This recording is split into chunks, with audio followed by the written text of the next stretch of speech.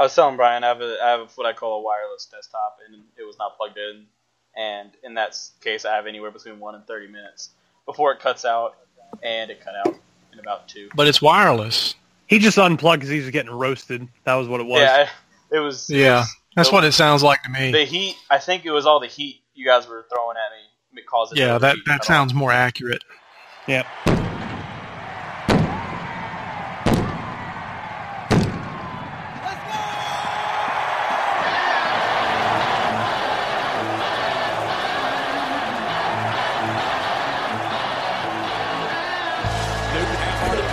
Fakes it for pass end zone. Yes, touchdown to Greg Olsen.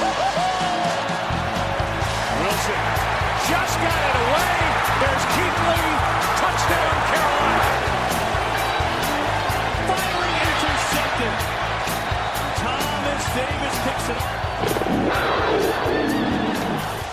Hello, and welcome to the Fourth and Short podcast, the CSR official podcast. I'm joined here by John DeLong and Bradley Smith. How are you guys doing tonight? I'm doing well. Good. So, the Panthers obviously just played their most recent preseason game and the first one of the year. They ended up winning that one, which, yay us. They won a game that meant nothing, but some of the players stood out and did a good job. I'll start with you, BW. Who impressed you the most in this preseason game? Since I know who you're going to say. Let you take your favorite. Well, I'm going to surprise you, and I'm going to pull a fast one on you. I'm actually going to say Kalen Clay surprised me and impressed me. I thought he looked pretty good. I thought that he made a very good case to be the 6th wide receiver on the depth chart. He's got a lot of speed. That's one thing that the Panthers definitely need. We do have Damiere Byrd kind of taking that Ted Ginn role, but we need somebody else. Damiere Byrd can't be the only speed guy that we have on the wide receiver depth chart. So I think that 6th spot is probably more important than anything else. And I think Kalen Clay made a case to take the GOAT Brenton Burson's place on the roster. Well, let me play devil's advocate. So you got Kalen Clay, Damiere Byrd. Curtis Samuel seems to be practicing again. He's another speedy guy. So you really think the Panthers would keep Samuel, Clay, and Byrd? Can never have too much speed. Yeah, you can't, just like John just said, you can never have too much speed. I mean, we have 3 guys that win with size. We've got Benjamin and Funchess and Greg Olsen. He wins with his size, too, as a tight end. We also have Russell Shepard, who wins with precise route running. So it doesn't seem like that bad of an idea to have 3 guys that can win with speed. I don't think you're ever going to look at your roster and be like, we got too many fast guys. We got too many fast guys here. Let's get somebody a little bit slower, a little bit less athletic. Yeah, we need to be slower and less athletic because we're too good. I hate being too good at stuff. All right. Is it my turn? I'm gonna go ahead and just ignore the fact that you talked about cutting Brenton Burson. So, John, who impressed you the most in this preseason game? Taylor Moton. Because he looked passable in 2 different spots in his first ever professional action. That's not a bad start to your career. Playing right tackle and left guard. 2 completely different positions. No, definitely not. Moton obviously playing as the primary backup to Norwell was a good thing. Yeah, I didn't see that coming when we drafted him. I thought we drafted him just to be a tackle. But I'm not going to complain if he can do more. Hey, the more they can do. I did too. I thought we just drafted him to be a tackle. It is refreshing to see them putting him all across the offensive line, though. It also speaks highly of his mental aptitude. If we can, a lot of times guys come in and they're like, we're just going to give him one thing to worry about so he doesn't get overwhelmed. And then Taylor comes in, we're like, we're just going to throw the kitchen sink at him and let him learn it all. Straight out of his small school. Indeed. So I'll throw out my guy that impressed me. And there's a couple guys that really impressed me. I mean, Jared Norris led the team in tackles, surprisingly. Deshaun Hall had a good showing. He just my one thing with Hall is that he's like he gets a little too far up the field too quickly at times. Yeah, that's something where. But I did like his burst. Yeah, that's something where you can coach the kid to play to use that better. So definitely a rookie thing that can be coached into him. The guy who really impressed me though was Joe Webb.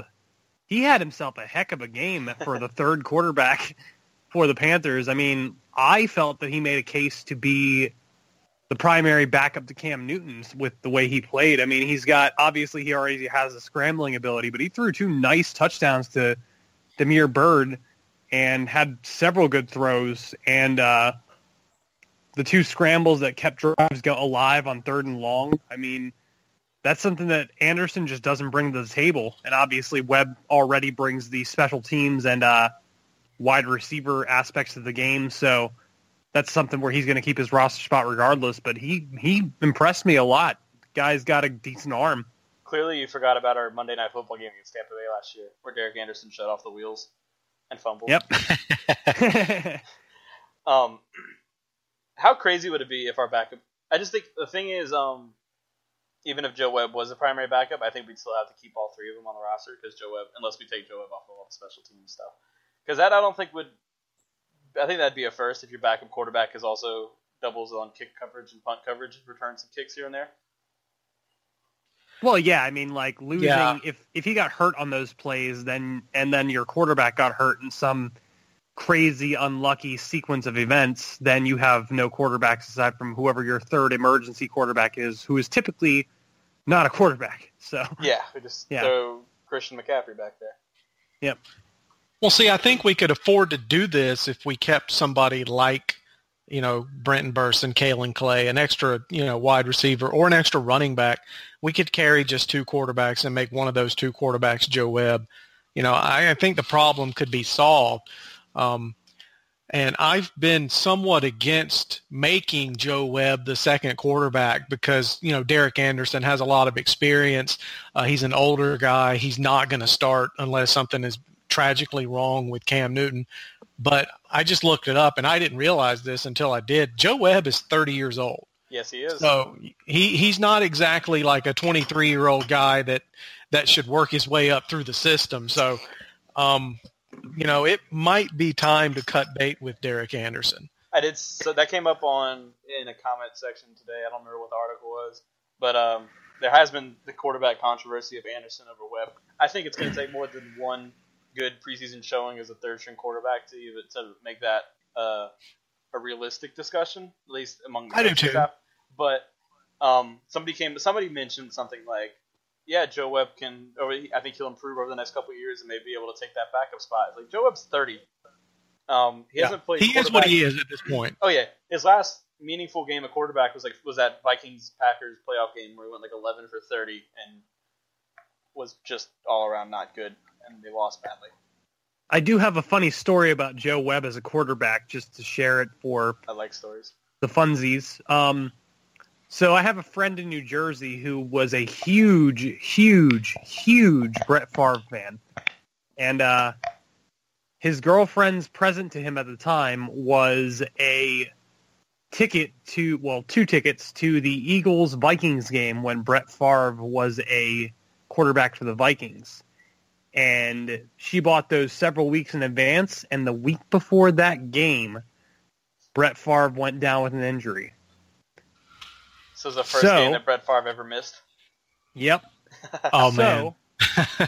My poor friend had to go to went to a game where his favorite player wasn't even playing because he was hurt. And all of a sudden, Joe Webb comes out there at quarterback for the Vikings and manages to pull out a win. And the whole time I'm texting him saying, Joe Webb, savior of the franchise. Joe Webb, he's got this. He's the GOAT. He was the GOAT before Brenton Burson was the GOAT, in my opinion. Your original GOAT? Yeah, and my friend was just cracking up at it the whole time, but it was just funny. It was a funny piece of irony because, he was kind of a Vikings fan because Brett Favre was their quarterback, and Joe Webb led them to a win over the Eagles, and he lived in around Philadelphia, so that was fun. And now here he is as a quarterback, wide receiver, special team, punt returner for the Panthers. Just like everybody thought he would be. You're damn right. You know who I'm interested in seeing going back to the Panthers, since this is an actual Panthers podcast. Fine. But I'm interested in what Garrett Gilbert can do. I know he's only played against the Texans' fourth string, but I thought he looked pretty decent on last Wednesday. I'd like to see him play against some second stringers and see what the kid's got. We know what we have in Cam, and he's probably not going to play on Saturday. I think they're going to hold him out until the Jacksonville game, which would be smart. We know what Derek Anderson is at this point. We know what Joe Webb is at this point. We don't really know what Garrett Gilbert is at this point. And for a game that doesn't matter, it doesn't make one bit of a difference who wins this game on Saturday. Why not just let Garrett Gilbert play from middle of the second quarter through the rest of the game? See what he's got. I wouldn't be opposed.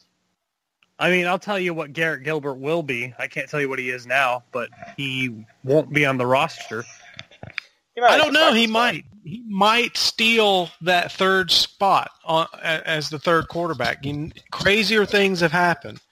Crazier things have happened, but, I mean, Webb provides enough added value, and Anderson is obviously a veteran quarterback. I mean, the kid's good. I would expect the Panthers to have him on speed dial if something tragic happens to, two of their three quarterbacks, but I just don't know if they'll keep him around because of that. But I'm an armchair GM, so obviously I'm not infallible here. So you may have a good point there. Was he in camp with us last year? No, he wasn't. He was with the Rams last year. Okay, we had a different camp arm last year. Okay. I can't remember who it was now. Yeah, but I mean, I don't know. Now, Gilbert warranted a late round pick in the draft. I mean, he's no scrub. So I'm going to be honest. I know nothing about Garrett Gilbert. Hand up. I didn't even know who he was when we were sitting there watching practice. I didn't even know who he was. So yeah, we thought he was like the other punter. We didn't even know he was the quarterback. Why is that punter wearing a red jersey? Yeah. But since we didn't mention the easy names, but obviously Damiere Byrd was probably the MVP of Week 1. Yeah. I joked and said Kalen Clay just because Brian said I would be predictable, but Damiere Byrd was the best player on the field on Wednesday. It's only because Burson went down with his leg injury and had to go get some ice on that. That's the only reason. Those things, as bad as it is if you tear something, I feel like those impact just he got knee in the quad. Yeah, something like that. That hurts so bad. I've gotten kneed in the quad playing basketball and could not walk for 2 days afterwards. Those hurt.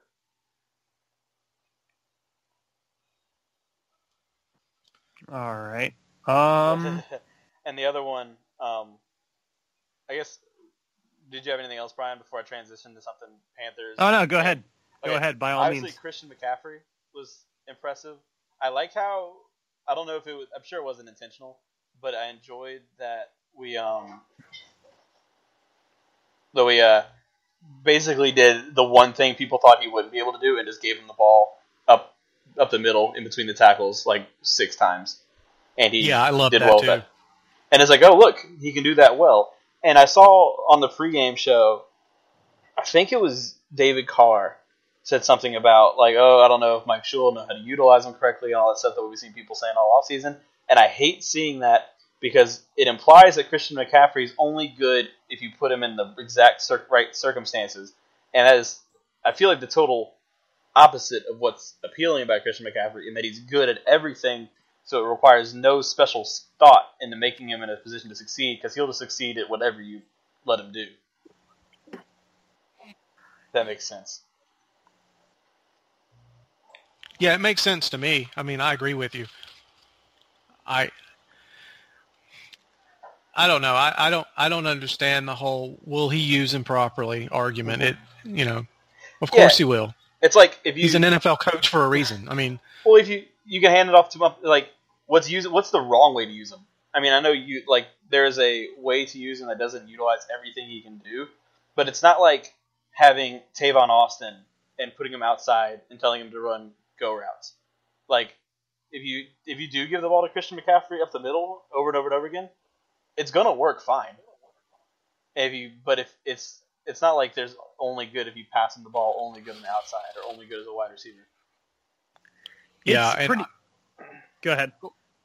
I was going to say, somebody commented this on CSR today, and I don't remember who it was, but if you're listening, kudos to you. But it changes the game plan for the Panthers.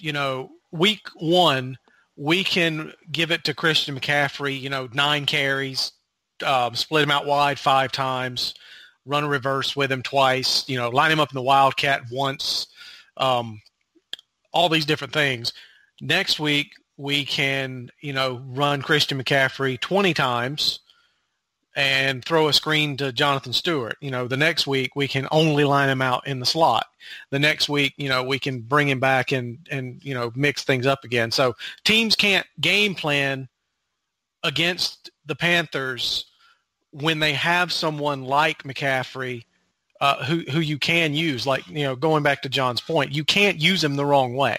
I mean, it's virtually impossible to do. Yeah, that's a great point. That's a great point, Brad. I was, as I've self-admittedly, at least in the past, I thought that McCaffrey was more of a Danny Woodhead type guy where decent receiver out of the backfield, you run him sometimes on the perimeter, but no, he is not that based on what I've seen of his practices. And even with the Titans, where those guys don't give a crap about hurting that guy, he has the skill set to be a great slot receiver in the NFL, and he also has the skill set to be a great running back in the NFL. It's one of those things where it's like, no matter what you do with this guy, he has the skill set and the mental aspects of it to be successful at what you do. It's not something where he has a gap in his game as a running back or a receiver. He does all those things well. About the only thing you can't expect from him is him running through 3 or 4 400-pound guys for a 1-yard gain because of his size. But other than that, the guy has everything. So yeah, I wouldn't give it to him on 4th and goal at the 1, in a tie game, but exactly right, though. Like Mike Shula, it's going to be hard for Mike Shula to use him incorrectly because you line him up in the slot, you line him up at running back, you line him up in like an H-back type role. Whatever route or running thing he's running, he knows how to do it, and he knows how to do it well. And that's something where he came tailor-made for those roles. It's not something where you have to teach them that. It's like the only thing way to use him wrong would be to line him up as a lead blocking fullback for Jonathan Stewart. And that's about the only thing you can do that would be considered quote-unquote wrong. Or put him at tackle. Yeah, or put him in left guard. Yeah, but one thing I cannot wait until games count and we can put him out there, line him up wide, put him in motion, line him up wide, get him in the slot, drop a screen pass to him, get him in space, and watch him just juke the crap out of people. I'm looking forward to seeing that for the first time. I could watch Christian McCaffrey loops from these Twitter videos all day. Like he's been doing it against the Titans too, where he's making linebackers run in circles. He's got a DB on him that he makes one cut, and the DB is off the screen for the rest of the clip. Yeah, I love watching that crap. Like I'm finding myself going on YouTube and watching his college highlights, and he does the exact same thing. I mean, I did that again lately, recently too. Yeah, that one punt return against Iowa in the bowl game where he makes, I cannot remember the linebacker's name, Jewell, I think it is. He puts him on roller skates. I mean, he makes him look like an amateur, does not even deserve to be on the field player. And, he makes it look like it's effortless, like he's not even trying. Which is why I think there might have, I think we mentioned this last episode, there were talk where somebody said that he doesn't look like he's that quick, and I think it's the efficiency of his movement and how effortlessly he makes his cuts that make it maybe deceptive. He's not to be racist or code words, but he's just makes him deceptively quick. Yeah, he's sneaky fast. And one thing I noticed, first guy on the field, last guy off the field. Yes, right there. All Yeah, he's like a coach on the field. I feel like we've gone through this list of accolades like once per episode since we started this. But so there's one thing I wanted to mention about Christian McCaffrey. So I watched the Jaguars Patriots preseason game because I saw that Jacksonville scored like 1 million long touchdowns in their game, and I was like, oh, that's gonna be an exciting game to watch. And in case you missed the news, Leonard Fournette does play for the Jaguars, and he could not be more different than Christian McCaffrey. Like they play running back in the exact opposite manners. Like Christian McCaffrey is very patient. He kind of bobs and weaves his way through holes. He finds opening, he hits it, and he makes people miss in the open field. Leonard Fournette takes a handoff at full speed. The first hole he sees, he just goes ramming through, just battering ram, until he ends up tripping over people. Every single carry. It's like all brute force. And not that there's anything wrong with it, but it's just the total opposite of how McCaffrey plays running back. I thought that was interesting. Well, I was a big advocate of taking Fournette only because I was looking at it with the whole Cam Newton, Jonathan Stewart power rushing game worked for the 2015 offense. Yeah. They beat the crap out of the other team, and you needed at least 2 or 3 people to bring people down. That said, in hindsight, McCaffrey answers a lot more problems for the Panthers than Fournette would have. Fournette basically would have answered the heir apparent to Jonathan Stewart as far as the punishing, bruising power back, where McCaffrey answers the compliment to Greg Olsen, slot receiver, and compliment to Jonathan Stewart answers. So I think Fournette will be a good player simply because he's so athletic and he's such a brutal runner. But the Panthers, in my opinion, in hindsight after the draft, this was the better pick for them. Yeah, it gives you 2 options. You can either start with Christian McCaffrey and let him juke you out of your shoes, and then you can bring in Jonathan Stewart and just let him run all over you. Or you can start the game with Jonathan Stewart and let him battering ram his way through your defense, and then let Christian McCaffrey loose on a tired defense who's been trying to tackle Jonathan Stewart all day. So it brings a different focus to the offense. And, going back to Leonard Fournette, and I feel like it's important to say this, he's going to be a good player. I don't think anybody really disagrees with that statement. I mean, he was drafted 5th for a reason. He's going to be good. And that's okay. I mean, that's you don't have to hate on Leonard Fournette for Christian McCaffrey to be validated as a good NFL running back. They can both be good. They can both be successful, in their own way, and that's fine. It's not like Leonard Fournette being good, winning the AFC rushing title. That doesn't devalue what Christian McCaffrey does for the Panthers. They're on different teams. They're on different they're in different conferences. They're not even going to play each other but once every 4 years. It's okay to like both. Well, yeah, I guess that's a good point because we've already seen that some where people are like, ha ha ha, Leonard Fournette's already just in a game with an injury. Stupid. And it's like, okay, half the fan base is all about this guy before he was on another team. Like, there's nothing wrong. It's the same stuff we've seen with Cam Newton. Where every single younger quarterback that's come out in or after Cam Newton, where we see a large portion of our fan base and try to find anything they can to discredit every single other young quarterback that comes through, as if Cam Newton needs their defense, or if that even helps make Cam Newton look better. Like, it's okay. Cam Newton I don't understand doesn't have to be either. the best quarterback in the NFL for him to be a good quarterback for us. It's okay. Exactly. I mean, Derek Carr is a good quarterback. Yes, Marcus Mariota is a good quarterback. But he's good. When he's healthy, Andrew Luck is a good quarterback. Carson Wentz is an okay quarterback. And I think he's pretty bad, but he might be an okay quarterback.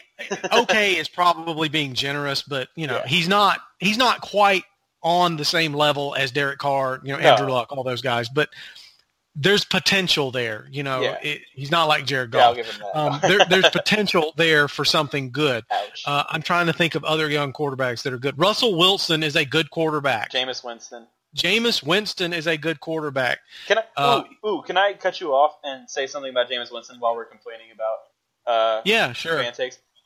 If you're going to complain about people saying Scam Newton, you're not allowed to call Jameis Winston crab legs. I've said that a lot in comment sections.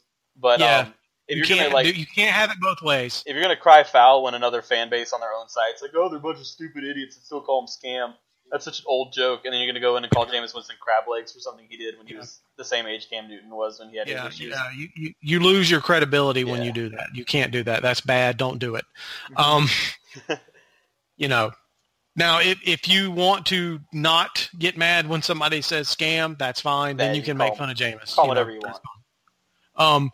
But, it's okay for Cam to be Cam and for Russell Wilson to be good, for Jameis to be good, for Derek Carr, all these guys to be good. It's okay. It's not like there's only one good quarterback in the NFL and it has to be Cam Newton. Yeah. I mean, I do wish other fan bases would kind of, respect Cam Newton a little bit more and see that he is more than just the guy who dresses like a popsicle and and types in weird fonts on Instagram and all that other crap. But whatever.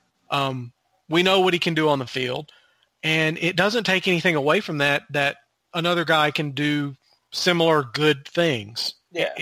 It's fine. Especially now, like Cam Newton's an MVP.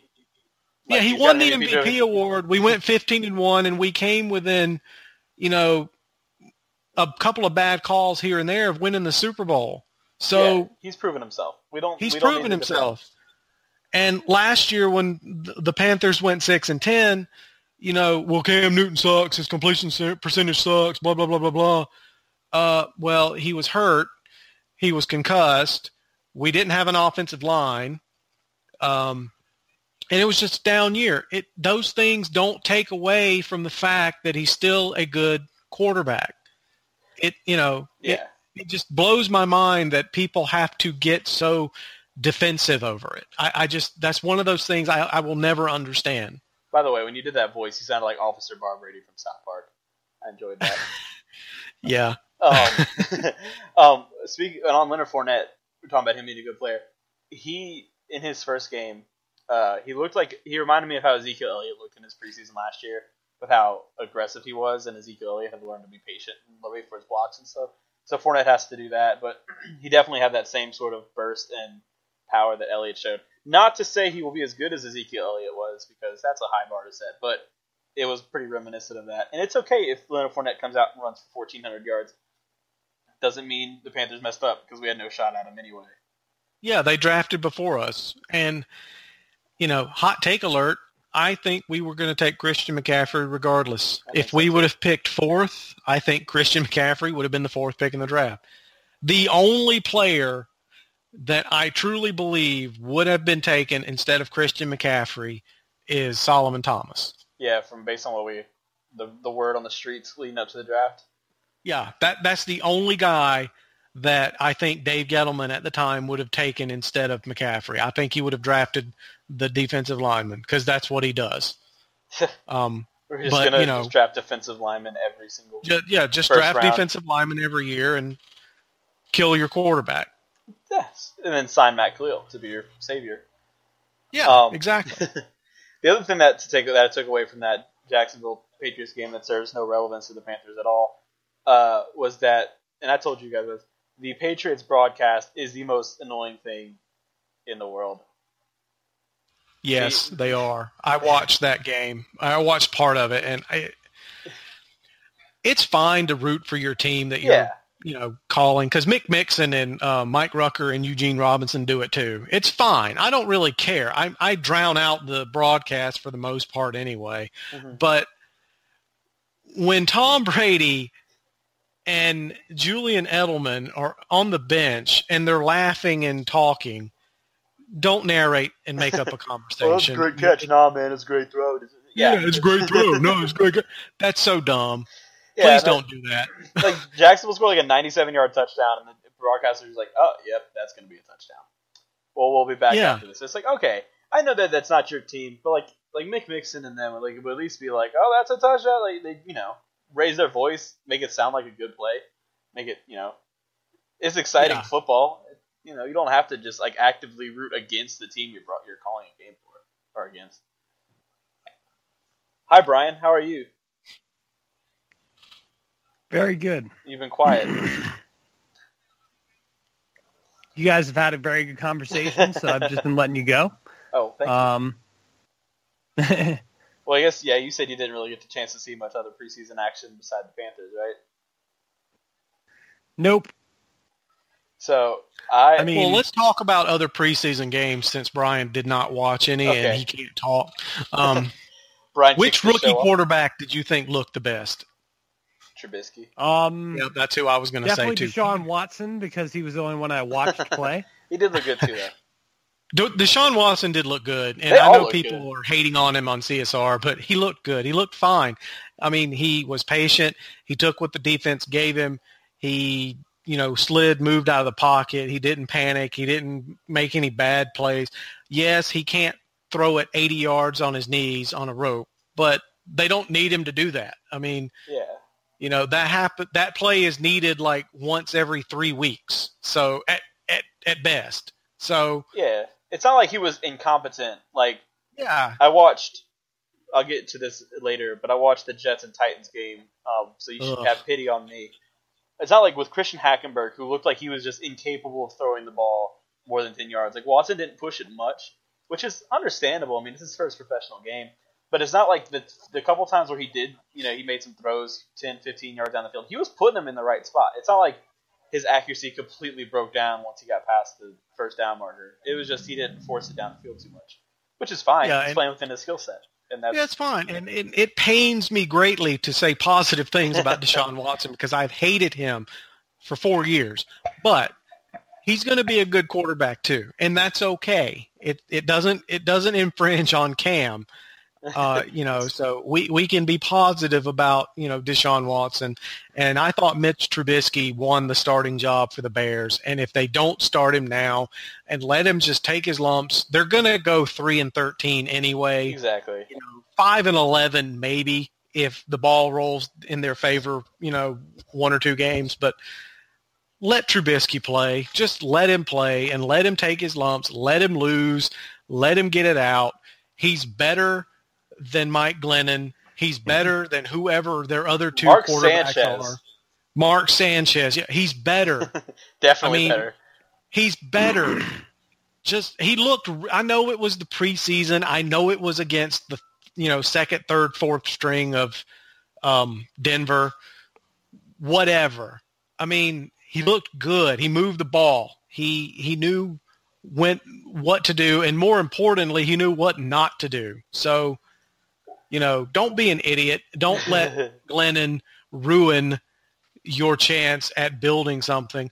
Let the kid play, lose, 13, 14 games, draft first or second. Yeah, they get him a left tackle. I don't think they're going to outsuck the Jets. They're not going to outsuck the Jets, but, they'll pick second or third. Get him a left tackle and build around him in free agency. Sign somebody who's a free agent like a wide receiver, build the running game up. Alshon Jeffrey would have been, that would have been a good idea, but the only counter I have to that, BW, is David Carr. David Carr would probably have been a good quarterback were it not for the fact that he got the crap kicked out of him for his first few years as a Texans quarterback. That's a fair argument. I think it makes a lot of sense to let Glennon be the quarterback behind their offensive line that isn't as bad as people make it sound. I mean, they have Kyle Long and they have some other guys that I can't give you the names, but they're not terrible. They have a decent running game. They've got a decent front seven building up in Chicago, but throwing Mitch Trubisky out there when you have Mike Glennon, who's essentially on a 1-year contract or a 5-year contract, depending on when you want to waive him, it makes sense to let Trubisky sit and let Glennon either win or lose. So I'm not necessarily against what they're doing. I think that they're doing the right thing with Yeah, Trubisky it's a and fair Glennon. argument to say, use David Carr in Houston. The only counter I would give to that, Houston was an expansion team when they drafted David Carr. So they're they extra were gonna they were gonna be terrible anyway. Right.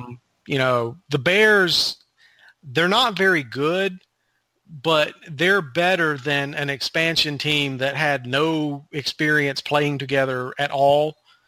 And I think their offensive line is a little bit more seasoned, or, whatever word you want to use, experienced together than Houston's was. And I think they will at least keep Trubisky on his feet enough to where he won't be completely shell-shocked and won't turn into David Carr. And that wasn't my exact argument. I wasn't saying the Bears' offensive line is second and third string talent the whole way, but at the same time, quarterbacks develop bad habits when their offensive line isn't as good or they're not ready for it. I mean, Jimmy Clausen was a great example. He developed really bad habits and threw the ball away way too fast. I mean, for God's sakes, we called him Captain Checkdown because that was what he did all the time. In the NFL as a rookie quarterback, no matter how good your offensive line is, defensive coordinators are going to pressure you. They're going to blitz you. They're going to make you make a decision quickly. And you don't want to break your quarterback and make them more conservative than they should be right away. So, I mean, you throw Glennon to the Wolves since you've already paid him for this year, and then let Trubisky take over next year unless Glennon suddenly turns out to be like the savior of your franchise. I mean, it just makes too much sense to have Glennon be your starter this year. I think. Well, they never should have signed him in the first place. Yeah, no, I don't kind of a panic disagree. move. I don't disagree with that at all. Don't get me wrong. They should not be in this situation, but to make the most of it, make Glennon the guy who takes the lumps. I guess it makes sense. It depends on how much you trust your supporting cast of your offense. If you think they can go out and not get your quarterback killed, if you're going to lose, I guess it depends on your line of thinking. It's like, if you're going to lose, do you lose while risk giving your rookie quarterback the yips, or do you lose while giving your young quarterback the reps? So I guess it just depends on how they feel about their supporting cast. I think Trubisky's poised enough, more poised than David Carr was, and that even if he does get pressured and beat up a little bit, that he won't completely melt down mentally. But I obviously don't know him or haven't seen enough of him to say that for certain. Yeah, it's a tough call. I mean, I wouldn't want to be the one making it, but I don't understand the whole what they were thinking behind it. They give Mike Glennon 3 years, what is it, $48 million or some crazy number. I mean, it's a lot of money for Mike Glennon while Colin Kaepernick's still out there. But, why would you do that and then make probably the dumbest trade on draft day and move up to number 2 overall to take Trubisky when the team you were trading with wasn't going to take him anyway? Do you know? I mean, Well, here's the only counter I have to that. Glennon's contract is essentially, from what I saw of the structure of it, after the first year, if they cut him, it's not a huge loss to the Bears. Yeah, they can. Yeah. Well, that makes it better. Number 2, we say, okay, the Bears traded up one spot to get Trubisky, but we don't know who else was going for that spot. So the Bears traded up essentially to guarantee that they would get Trubisky. Yeah, I understand it. I would have done it. So, we see it now in a retroactive sense because Trubisky was literally going to be there for their next pick because the team before them was not going to do it. But who was going to trade up to take him? Because somebody was. It's not like the Bears were just doing that just to ensure they got him. Somebody was talking to the 49ers about that. So the 49ers at least made it sound like that. I thought I read something a few days ago. And hell, maybe they got played. Maybe think they did did. get played, but I think John Lynch at the came out same and said time, that they said, yeah, we didn't have any other offers. It was just the Bears. But the Bears didn't know that. I don't remember reading that, but I thought I heard regardless, that. I mean, like, at the same time, if you think about it, like, let's look back at 2010/2011. You know, let's say the Panthers was the second pick, and obviously Von Miller was the pick. Do you think, like, I wouldn't have been super upset if the Panthers traded up to get Cam Newton now in retrospect, but obviously the Mitchell Trubisky pick is so recent where we don't know where he's going to play. So, you know, you got to be bold anymore in the NFL because head coaches, GMs, you know, team presidents, they can come and go within 1 to 5 years. So you got to be bold to try and make your franchise work. You know, but speaking of all this Chicago stuff, you know who doesn't get enough pity from the general sports fans? Chicago fans dealing with, just to make a quick little dab on another sport, the Bulls front office makes no sense with any decisions they ever make, and the Bears are right there with them. So not only are they fans of teams that are bad, they're fans of teams whose decisions never make any sense. So that's got to be pretty disheartening. Well, in a way, yeah. I mean, people your age, I can kind of feel sorry for you if you're a Bulls fan, but people my age, you have no sympathy whatsoever. Because when I was into the NBA, Michael Jordan, Scottie Pippen, you know, they made Tony Kukoc a freaking superstar in the NBA. So, you know, Chicago, they had their decade of dominance. And yeah, it was the 90s, but you don't get to complain because Jordan destroyed every other franchise's hopes and dreams for like 8 solid years. And, you know, you get to live in those glory days. And that was when the NBA was good, before we had like one team winning all the games and stuff, right? Exactly. I mean, that was back when the NBA was more competitive. I mean, instead of, you know, it being Golden State and Cleveland every year, it was Chicago, the Knicks, and the Utah Jazz. I mean, it was way different. Yeah, and then and before that one was way better back when it was like the Celtics and the Lakers every single year. It was the Celtics and the Lakers instead of Golden State, you know, San Antonio and Cleveland. Yeah. It was way better and way different. So yeah, that's our Cat Scratch Reader Talks basketball. Yeah. So while we were on the back on the quarterbacks, I mentioned briefly the Christian Hackenberg thing. So, you know, doing a little scouting for our upcoming opponent, I put myself through that Titans-Jets game, and I referenced it in my preview, and you mentioned it in your first look ahead at the next opponent. And I agree, that game was so bad. Like, yeah, it's like awful. It's like if you put like a video game and like the players that are like rated in like the 50s and 60s, and you put them out on the field, and like everything's just a little off. Like the quarterback's throws are kind of like a little behind the receivers, and then the receivers don't catch it unless it goes like straight between the numbers, and like, everything's just a little sloppier. That's exactly how that game looked. Yeah, pretty much. Like, and you know, the only solace that Titans fans can really pull from it is their starters didn't play that much. Yeah. I mean, that's really the only positive, because their depth looked really, really bad, and they better hope that Marcus Mariota is healthy. Well, yeah, that's you know, they have to hope for that, because if there's any chance that Alex Tanny gets in a game. Well, so there were 2 scores in that game. The Jets had a touchdown on their first drive, and the Titans had a field goal in like their first drive in the second half. In both of those drives, the only reason those teams got close was because of a big play. Like the Jets had a long ball over the top that Robbie Anderson made a real good catch on, and the Titans had another long ball over the top that their rookie, I can't remember his name right now, Taylor or something, caught. Taylor Taylor? Yeah, and it was like there was no sustained drives. The only way the ball got down the field was if they made like one fluke shot down the field. And then so like for the Titans that we're about to play, I guess Matt Castle's their backup, solid there. But Alex Tanny behind their backup offensive line was a combination of a quarterback with no pocket presence whatsoever behind an offensive line that couldn't hold their blocks for more than a second and a half, and it was just a brutal combination. Yeah. He slid. He took a sack by sliding. He slid in the pocket. He like Jesus. he felt like a pressure and he started to roll out and there's a defender and he turned back around and saw like there's a lot of and he just gave up. He just quit. Just slid like 6 yards behind the line of scrimmage.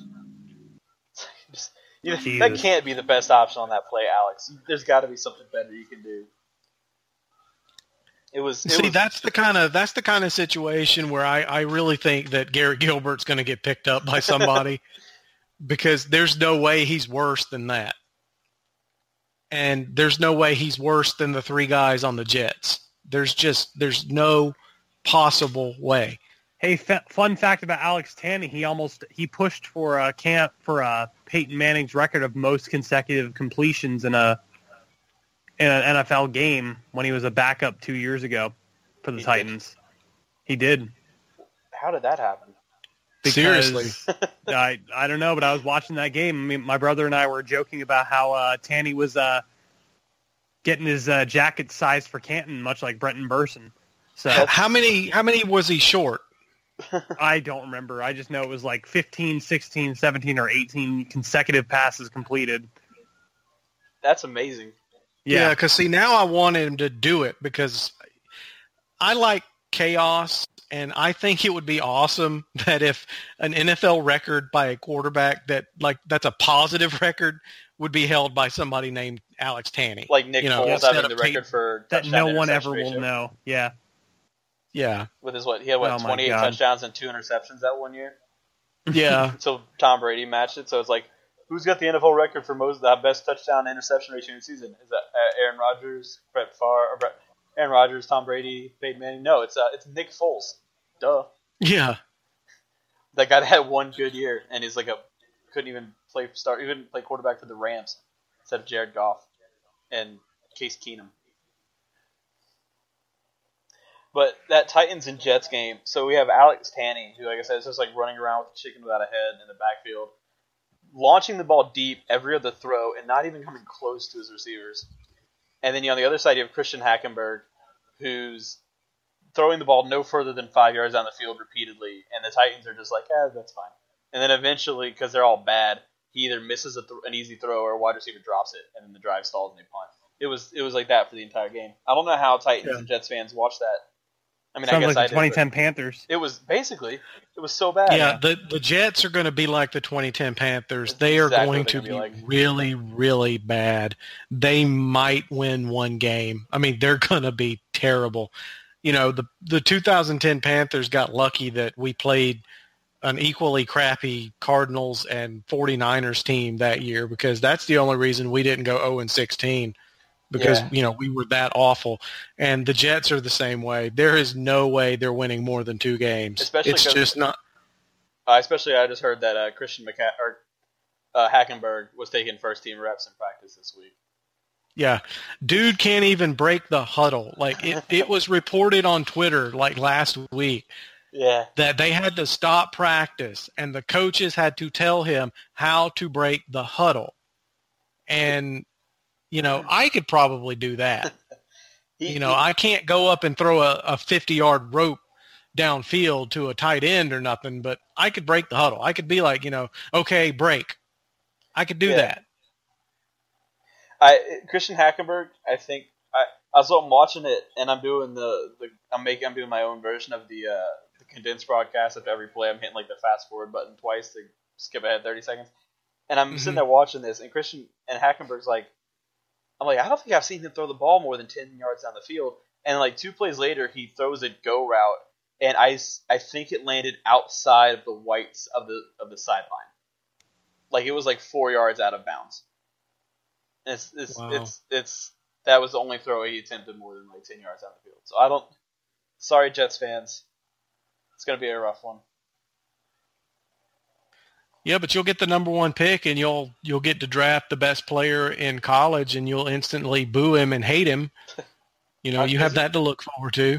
Isn't it supposed to be a good quarterback class? Yeah, Baker Mayfield's probably going to be the number 1 pick. So at least I got that to look forward to. Just like our old CSR days, where they're gonna have their version of Blaine Gabbert versus Cam Newton versus not quarterbacks. Yeah, I'm curious now. I'm going to look up who the quarterback class is. So, do you think teams are ever going to wise up and just know when, like, we were bad this year, but there aren't any good quarterbacks in this draft. Let's wait again for next year. Because, like, obviously it's a little bit premature since it's only been 1 week of preseason, but all of the first round rookies and Kaiser too, they looked the part at least. They looked poised. They looked under control. They looked like they knew what they were doing. Last year's rookie class, besides Dak, was Jared Goff, Carson Wentz, and Paxton Lynch. And all of them seem like Carson Wentz seems like the best of the bunch, and he's far from good. And he's mediocre. And it's do you think teams will ever be like, maybe we'll wait till next year? Or are they always just going to be like, well, this is all we got. We got to take the best quarterback here. They will always take their shot. They're not going to try to intentionally suck 2 years in a row. Well, the big difference this year, though, is that they're giving those guys a chance to learn behind someone else and not just immediately handing them the reins. Yeah. Yeah. The Jets can't do that, though, because they don't have anybody. Right. They can draft Sam Darnold. They can draft Sam Darnold, quarterback from Southern Cal, Josh Allen from Wyoming, Lamar Jackson from Louisville. That would be interesting. That'd be fun. Josh Rosen from UCLA. Let's see, Baker Mayfield from Oklahoma, Luke Falk from Washington State. Somebody's going to draft him and realize that air raid quarterbacks do not translate to the NFL. There's the Jake Browning from Washington. He's going to probably be a high pick. But yeah, there's plenty of guys that are coming out next year that could be picked by the Jets, and I don't think any of them are really going to help. they're just so bad everywhere else. They're terrible. I mean, they don't have a quarterback, but they don't have wide receivers. Their number one wide receiver, who got hurt, by the way, he's on IR now. Nobody even knew who the hell he was. Like, I don't even remember his name. I remember Quincy Enunwa. Well, we were sitting at lunch. We were at lunch at training camp, and I brought it up. And I was like, this is how bad the Jets are.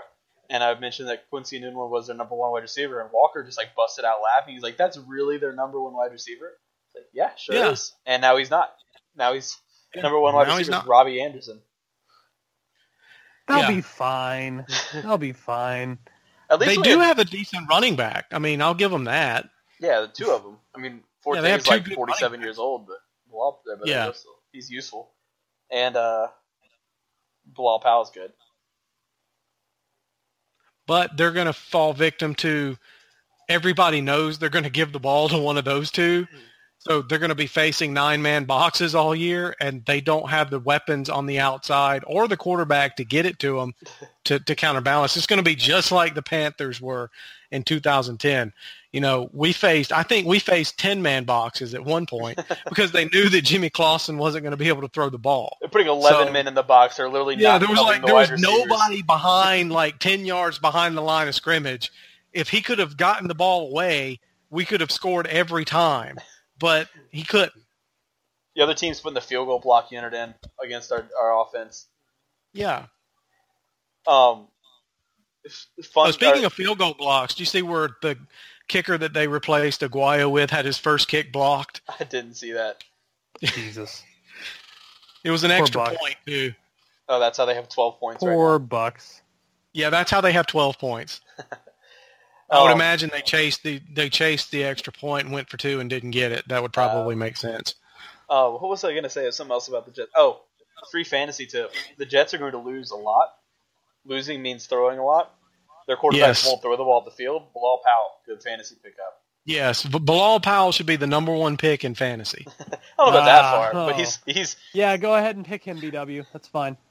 Especially if you're in CSR2 and you have the first pick, take Bilal Powell. Just free tip for all you fantasy football players. Free tip. Out there. Oh boy. But yeah, I think he'll be good. Definitely a targeted player. I'm sharing this with you guys that I play in a fantasy league with. So good point, good move on my part. But I think we all know that already anyway.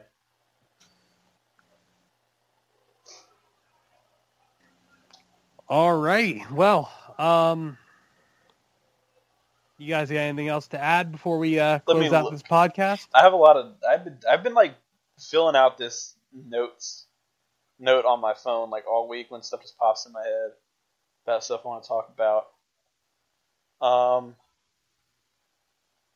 No, we got it all. Just remember, Brock Osweiler is still bad. Also, yep. The Cleveland Browns may start him. That's the thing that may actually happen. So yeah. That was BW. fun. You got anything that you want to add? Go Panthers! I'm excited. Keep pounding. I'm excited for the day preseason game. They kind of feel like real football games. I kind of get a little extra enjoyment out of that. They do. Yeah, that. Yeah, they do. The only thing I don't like about it, and I guess it's just me being, Gen Xer who's married with kids, 3:00 on a Saturday sucks because that ruins my whole day. Oh, see, I can do whatever I want. So yeah, I know you can do whatever you want because you're a lazy millennial, just like Brian. But hey, I work till 1. All right. Oh, I can still watch the game. Me. But yeah, I mean, I don't mind it being, kind of like this is a big deal because it's on it's a prime time quote unquote game. I just wish it was a little later in the day, like at 4:00, 6:00, like 5, 6 o'clock, 7 o'clock, something like that. I would prefer that over 3:00 on Saturday. But I can't really complain too much because we have 1:00 on Sunday, and every game, same difference every week. So. But it does beat 8:00 on Wednesday night. Yeah, it's a weird time. I know you'll probably. Well, I don't know about you. Might be busy, but I'm looking forward to waking up watching Premier League soccer all the way up until Panthers kickoff. Oh yeah, Arsenal play at 12:30. I already have that set. Football and football. This is a good primer for the regular season. Yeah, because I'm just hoping it doesn't take too long on Arsenal Stoke because it's pushing it. It's how like all my Sundays are. Is I watch soccer right up until the 1:00 kickoffs, and Tampa Bay just missed another field goal. Jesus Christ! Breaking news for all you guys listening to this on Friday: Tampa Bay missed a field goal with 10 minutes left in the fourth quarter last night. See, and this is what I would probably vocally root for Aguayo. If he would post the Kermit drinking tea meme on Twitter, like right now. Yes. He really, really should, because I don't know if you've seen the video of him getting released. I did. They showed a clip of it from Hard Knocks. They bring him in and they sit him down, and the general manager goes, this is really difficult sometimes or whatever. And then he goes, we're going to release you. And that was it. He didn't say, Aguayo didn't say a word. Aguayo never said a word. He just kind of looked at him and kind of nodded his head and then walked out. It was awkward as hell. It was. Yeah, I saw that. It hurt. It hurt to watch. Yeah. But so he's gone. Problem solved. Now they're just missing all their kicks anyway. Actually, I'm going to take care of the Aguayo drinking tea meme right now, and I'm going to tweet it myself. Good call. Well, if that's all we got to talk about, I think so. Yeah, I think we're covered. Well, thank you, everyone, for listening to the CSR Fourth and Short podcast. This is John, Brad, and myself, Brian. And we'll catch you guys next week. If you have any, maybe Brad will go back to his easy takes. He seems to have tried to get away from those this week, but we'll see. So it's feeling a little randy when we got 2 podcasts in 1 week. You get start thinking outside the box a little bit. Yeah. If you guys have any questions that you want us to answer or stuff you want us to talk about, email catscratchreader@gmail.com, and that's reader with READR, like the Twitter handle. It's in this post that this podcast is linked in. Email us stuff if you want us to talk about stuff. Make this interactive experience and make us do less work of coming up with ideas to talk about. Yeah, that's the main thing we want. We want to do less work.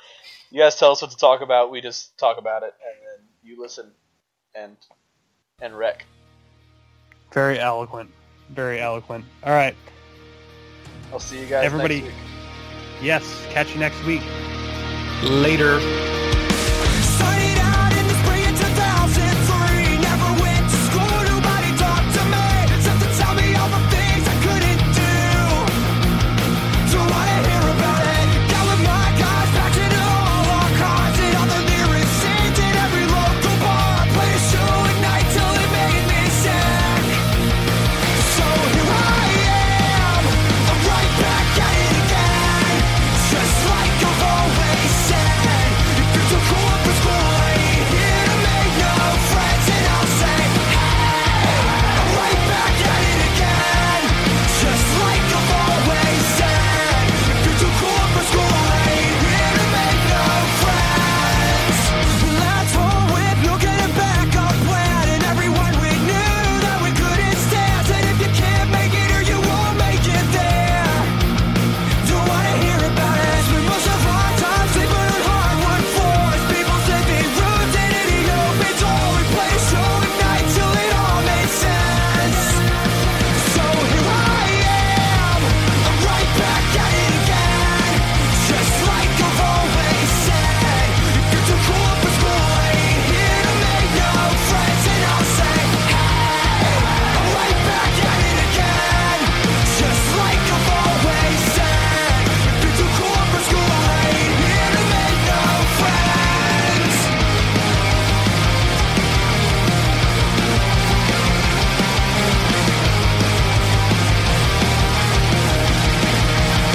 Don't wanna hear about it. Don't wanna hear about it again. So here I am, I'm right back at it again. Just like I've always said. If you're too cool for school, I ain't here to make no friends. And I'll say, hey, I'm right back at it again. Just like I've always said. If you're too cool for school, I ain't here to make no friends or impact.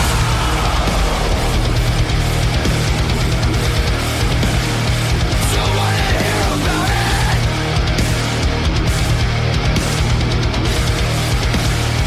Don't wanna hear about it.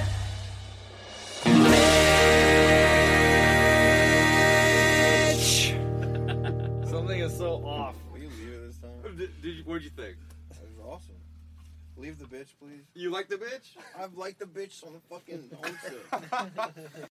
When it rains, hit the laves. Experience the best in weatherproof fun at Bolero. Bowl, play games, and treat your taste buds to Bolero's signature menu. Don't get wet, go bowling. Visit Bolero.com for hours and weekly specials. There's a time and a place for black and white, like when you're learning to play piano, or when you want a big two-toned cookie, or when shopping for a pet zebra. But if you want to attract customers, there's no room for black and white. So go to Staples. Staples specializes in bold, hard-to-miss color printing. And now at Staples, get 20% back in rewards on color printing, from banners to brochures and copies to presentations. Print more color, save more money at Staples. In-store only. Ends 11/10/18. Restrictions apply. See store associate or staples.com/20back for details.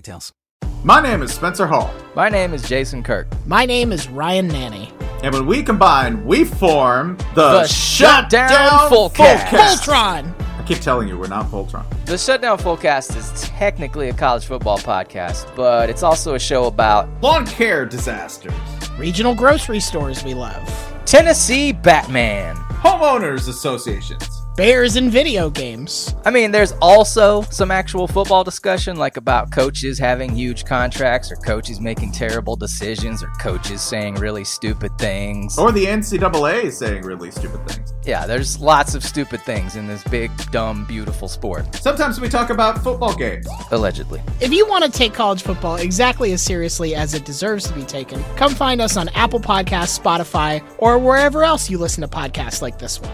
The Shutdown Fullcast. It's not Voltron.